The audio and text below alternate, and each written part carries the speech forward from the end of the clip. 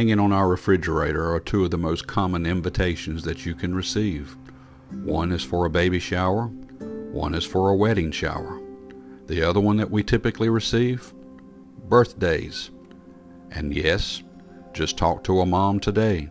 She's planning a birthday party for her little girl. That one will be in December. We receive lots of invitations to various things. When June rolls around, we'll be receiving more invitations.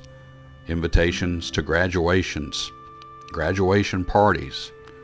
So yes, you and I, we get invited to many different things.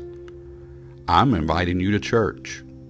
I invite people to church all the time, as do others. And I'm sure that today, tomorrow, and in the past, you too have been invited to different places, including church. But today, I'm going to give you the ultimate invitation, the one that's in the book of Revelation. It's in one verse. Revelation chapter 22, verse 17. And the Spirit and the bride say, Come. And let him that heareth say, Come. And let him that is athirst come. And whosoever will, let him take the water of life freely. There's an invitation being given to everybody today. It's right out of the Word of God, the inspired Word of God, that comes from God Himself through the power of the Holy Spirit concerning His Son. Come to the knowledge of salvation today. Come to the Spirit today. Come to heaven today. Come to eternity today.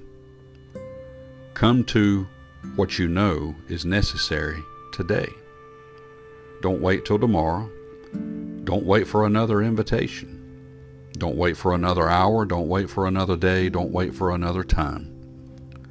The Spirit has given the invitation multiple times through the power of God to you and to me and to so many others. But one day the final invitation will come. The doors will be closed.